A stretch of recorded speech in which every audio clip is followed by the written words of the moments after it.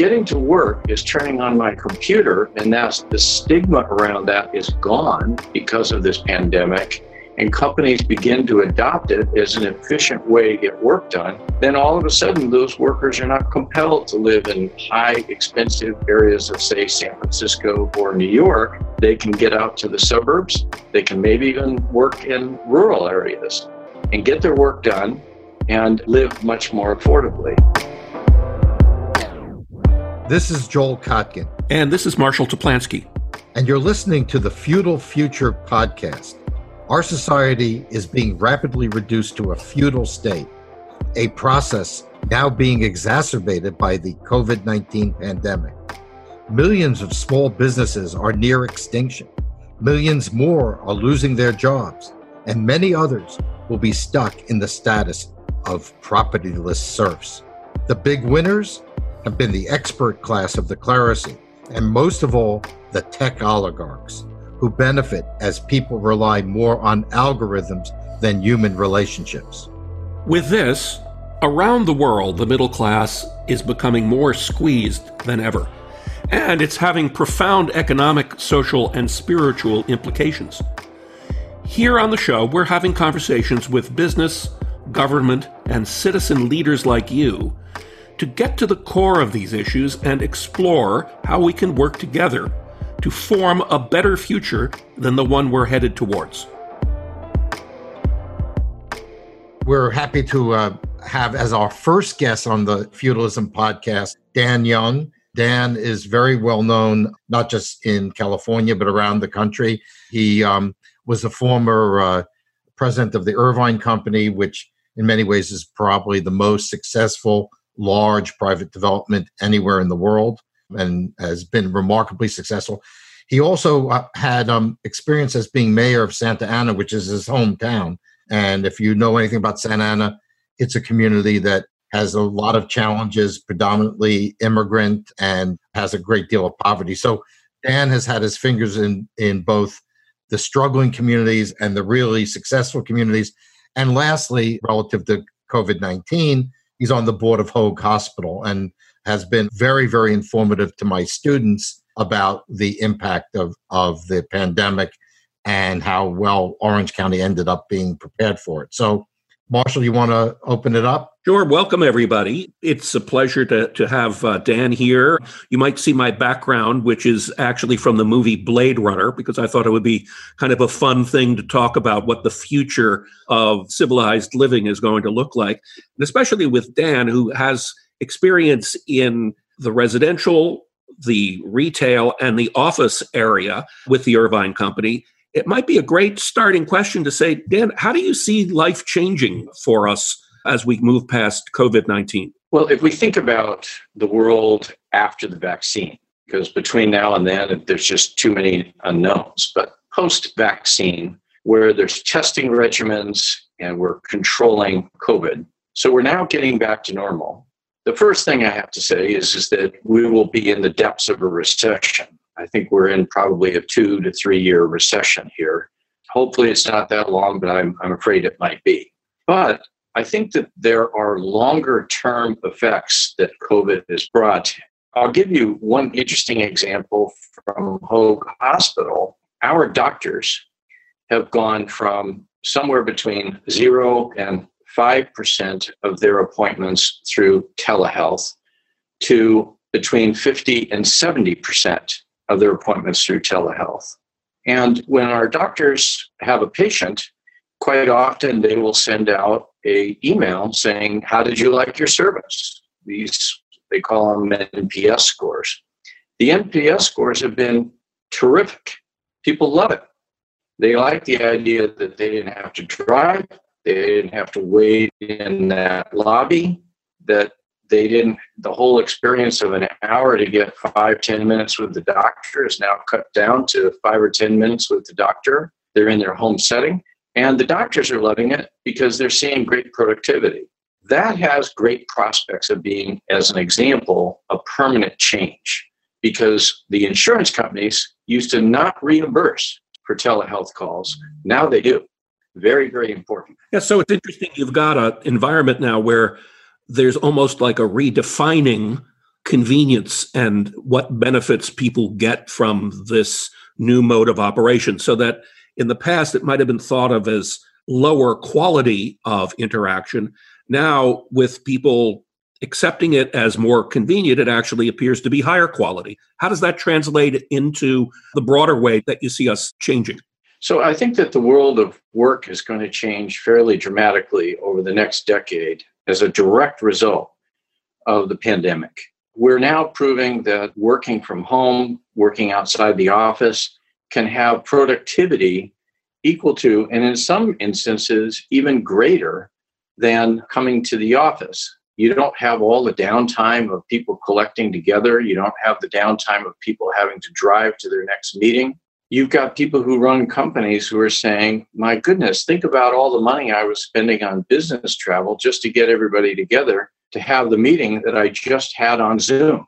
So I think there will be efficiencies that will drive what has been forced to happen to become part of our work week. Second, I think that the office space itself will start to morph. If I'm working from home or somewhere out of the office, let's say half time, I might go on and schedule my office visit to make sure that my team is going to be there so we can have that personal interaction or go over papers versus them.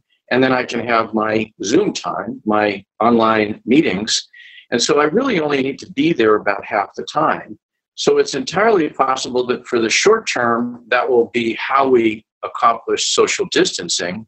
But for the long term, it may well be that we have greater efficiency in the utilization of the office space itself.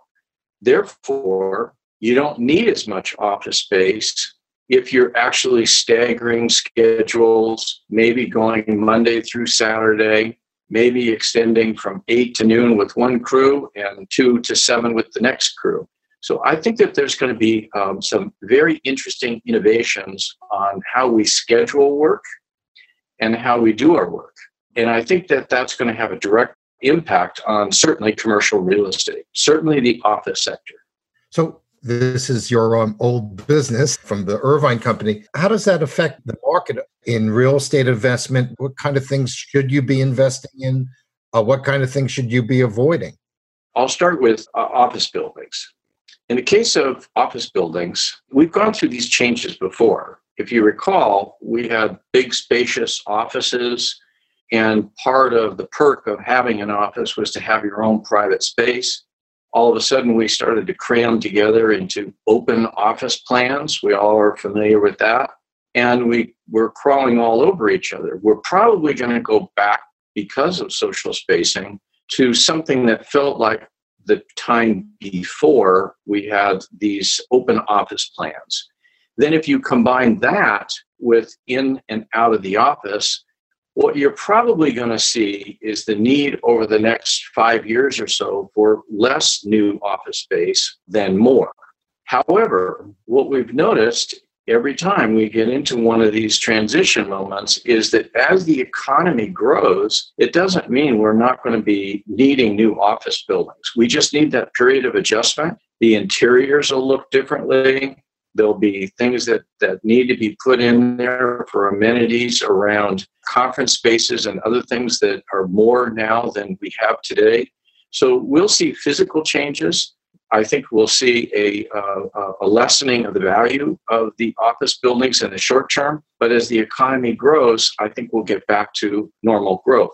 So if I would say this, if I was to put in rank order of the challenges of investing in real estate, I would say retail, of course, is the hardest hit and the least of the investments you probably would want to make today, retail development. But I think that will bounce back as we get to a post-COVID environment. So I think long-term retail is going to be good. Short-term, it's going to be the toughest sector. Office, I think that it's going to have troubles for upwards of a decade. Apartments are going to do just great. People still need housing. And I do think, though, that industrial is probably the winner. Yeah, so you're seeing a potential reshoring of businesses in the manufacturing sector, which obviously is going to help a lot from an employment point of view for middle-class workers. From a housing perspective, we've talked both directly with you and in the past couple of years about the growing problem of affordability. Do you think that changes will come about as a result of the COVID issue that will make housing more affordable in any way? I think housing gets more affordable because of a very interesting thing happening. Today, we're having this meeting when the newspapers are full today of the news from Facebook that they're going to take working from home as a permanent feature of their workplace, not just getting through the pandemic. And they are going to slowly, over 10 years, get to a workforce that's going to work remotely, much more, if not virtually all of their work done remotely. Well, if that's the case, then I don't need to live in very expensive San Francisco working for, let's say, a technology company, if in fact I can work 10, 15 miles outside of San Francisco, and it's as though I'm working for the same company, but they're allowing me to work there. All of a sudden, traffic is going to patterns are going to change, so that when I do make that trip to San Francisco to be with my colleagues or have a big meeting or a corporate-wide meeting, there probably isn't going to be the same amount of traffic if this trend holds. So if you see the trend as affecting somewhere around 10 to 20% of office workers, imagine the impact of those people not competing for that same housing in very expensive San Francisco. So to get to affordable housing means that I've got to live somewhere that I want to live where I can get to work. Well, if getting to work is turning on my computer, and that's the stigma around that is gone because of this pandemic, and companies begin to adopt it as an efficient way to get work done, then all of a sudden those workers are not compelled to live in high expensive areas of, say, San Francisco or New York. They can get out to the suburbs. They can maybe even work in rural areas and get their work done and live much more affordably. It would have, over time, an impact on the price of homes in San Francisco when everybody doesn't have to be there all day and they get home from their commute. So the potential exists that we achieve more affordability by changing the way we work. You know, the policy issues here are quite interesting because the urban planners in Sacramento are very heavily prioritizing mass transit as an area that they'd like people to do more of. And I wonder whether or not the policies will change as a result of COVID. What's your sense? Are they pretty locked into that, or do you see potential changes happening faster? Well, they will be slow to change. I believe that their priorities stick with their worldview. But much more important than that is they will change if, in fact, the pattern of work changes. Pattern of work, if it changes to where we can take a significant percentage of the workforce and say, you don't have to come into this very congested area, ride transit, live in expensive housing. It's okay for you to live over there where you don't have to do any of that. You can have a more affordable home. You don't have to take public transit. In fact, you don't have to commute at all. And even if that was 3 of your 5 days of work, that's going to have a dramatic impact on living patterns and where people live. And I think public policy will change as a result. What if, for example, all of us really only got in a car to go to a meeting or some work activity 4 days a week instead of 5? Imagine taking 1/5 of all the traffic off the streets during the course of a week. Now the demand for transit in order to get people to work without congestion, it will diminish. It could be dramatic. The bottom line is many people in Sacramento are saying, hey, single family homes are racist, bad, people shouldn't live in them. Don't you think that the experience of being in quarantine is a lot better in a house than in a small apartment? And will developers have to look at housing that has a home office built in it? And will this make single family homes more attractive, not less? I do think that home design is going to change. I think that the office in the home that might even be able to get isolated. So it's not just part of an open plan, but in fact is a separate office. I do think you're going to see that show up as people adapt to the environment of working remotely. So I do think it's going to become a bigger feature in home building and home planning.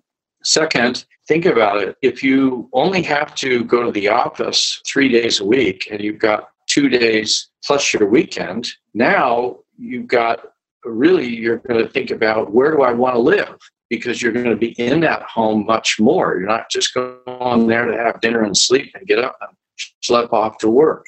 That environment is going to become a very high priority, and people will seek the highest quality environment that they can afford. And quite often that's not in a tiny little apartment in the city because that's all I can afford. It will be outside of the city. So Mark Zuckerberg made some interesting comments this morning. One of his comments was, well, we're going to monitor these employees to see where they live. Where are you working from? And if you're working from a area outside of a high-cost area, then maybe you earn less. So you can now hear an employer like Mark Zuckerberg saying, well, maybe it's in my best interest to have you work in an area that is 25% less cost of living than San Francisco or Menlo Park. And that is a benefit both to you as an employee, because you get to be in a very nice environment. Maybe you're on a farm. I don't know what your interests are. And he gets the benefit of not having to overpay just to bring you into San Francisco or Menlo Park every day, or New York. So if the boss starts making those decisions like Mark Zuckerberg, and I grant you Mark Zuckerberg's kind of on the bleeding edge of this, but if those decisions start getting made, then we are going to see public policy change dramatically, because there won't be the demand for the kind of infrastructure that comes with having to move you around a tight urban space. Before we conclude, I'm going to get to the other part of your experience, particularly as mayor of Santa Ana. One of the major concerns we have in feudalism and the work we're doing on feudalism is the growing inequality, what's happening in inner city communities. They seem to have been particularly hard hit by this. They're losing a lot of jobs. A lot of them work in places like Disneyland. What do you think policy should be to prevent the pandemic from making a already unequal and feudalizing reality? How do we prevent it from getting worse, and how can we reverse it? Well, first of all, I really believe that the biggest change in public policy that comes out of this pandemic is our approach to public health. When we discovered that mosquitoes were carrying a deadly disease, we invented the screen that went on your windows. Every time we have one of these crises, our public health change. So where public policy needs to go right now in America, if we've had a disproportionate impact on people in congested areas or people who can't work remotely, then we have to raise our standards of public health for those people. Testing, washing stations, other kinds of things that are important for the public health are going to have to come into the workplace to protect these people. So I'm of a mind that our standards of public health are going to be ratcheted up tremendously as a result of this pandemic, so that we never have to go through the economic impacts of this again, which has affected everybody, that we don't have to go through the loss of life like we have that's affected everybody, and so that we can have the same kind of public health standards in lower income communities than we have in the higher income communities. So if you kind of combine the two things, higher standard of public health, if you combine that with the new style of working, I think that there's going to be a real interest in having jobs be located in places that are healthy. Healthy is going to become a criteria of where you choose to live and work. And if places like in the inner city are not healthy, then people will seek jobs in other areas, not because it's nice to have a healthy place, but because the alternative are things like pandemics that are probably in our future. This isn't the last time I'm sure we're going to face a pandemic. So people's view of where they want to live is going to change. And I think people are going to start voting with their feet. Well, Dan Young, thank you so much for being part of the Feudalism podcast and our very first guest. Really insightful comments. Thank you so much, spanning quite a broad swath of the issues that are in play today with COVID. We'd love to have you back sometime. Thank you. Thank you very much. Appreciate it. Enjoyed it.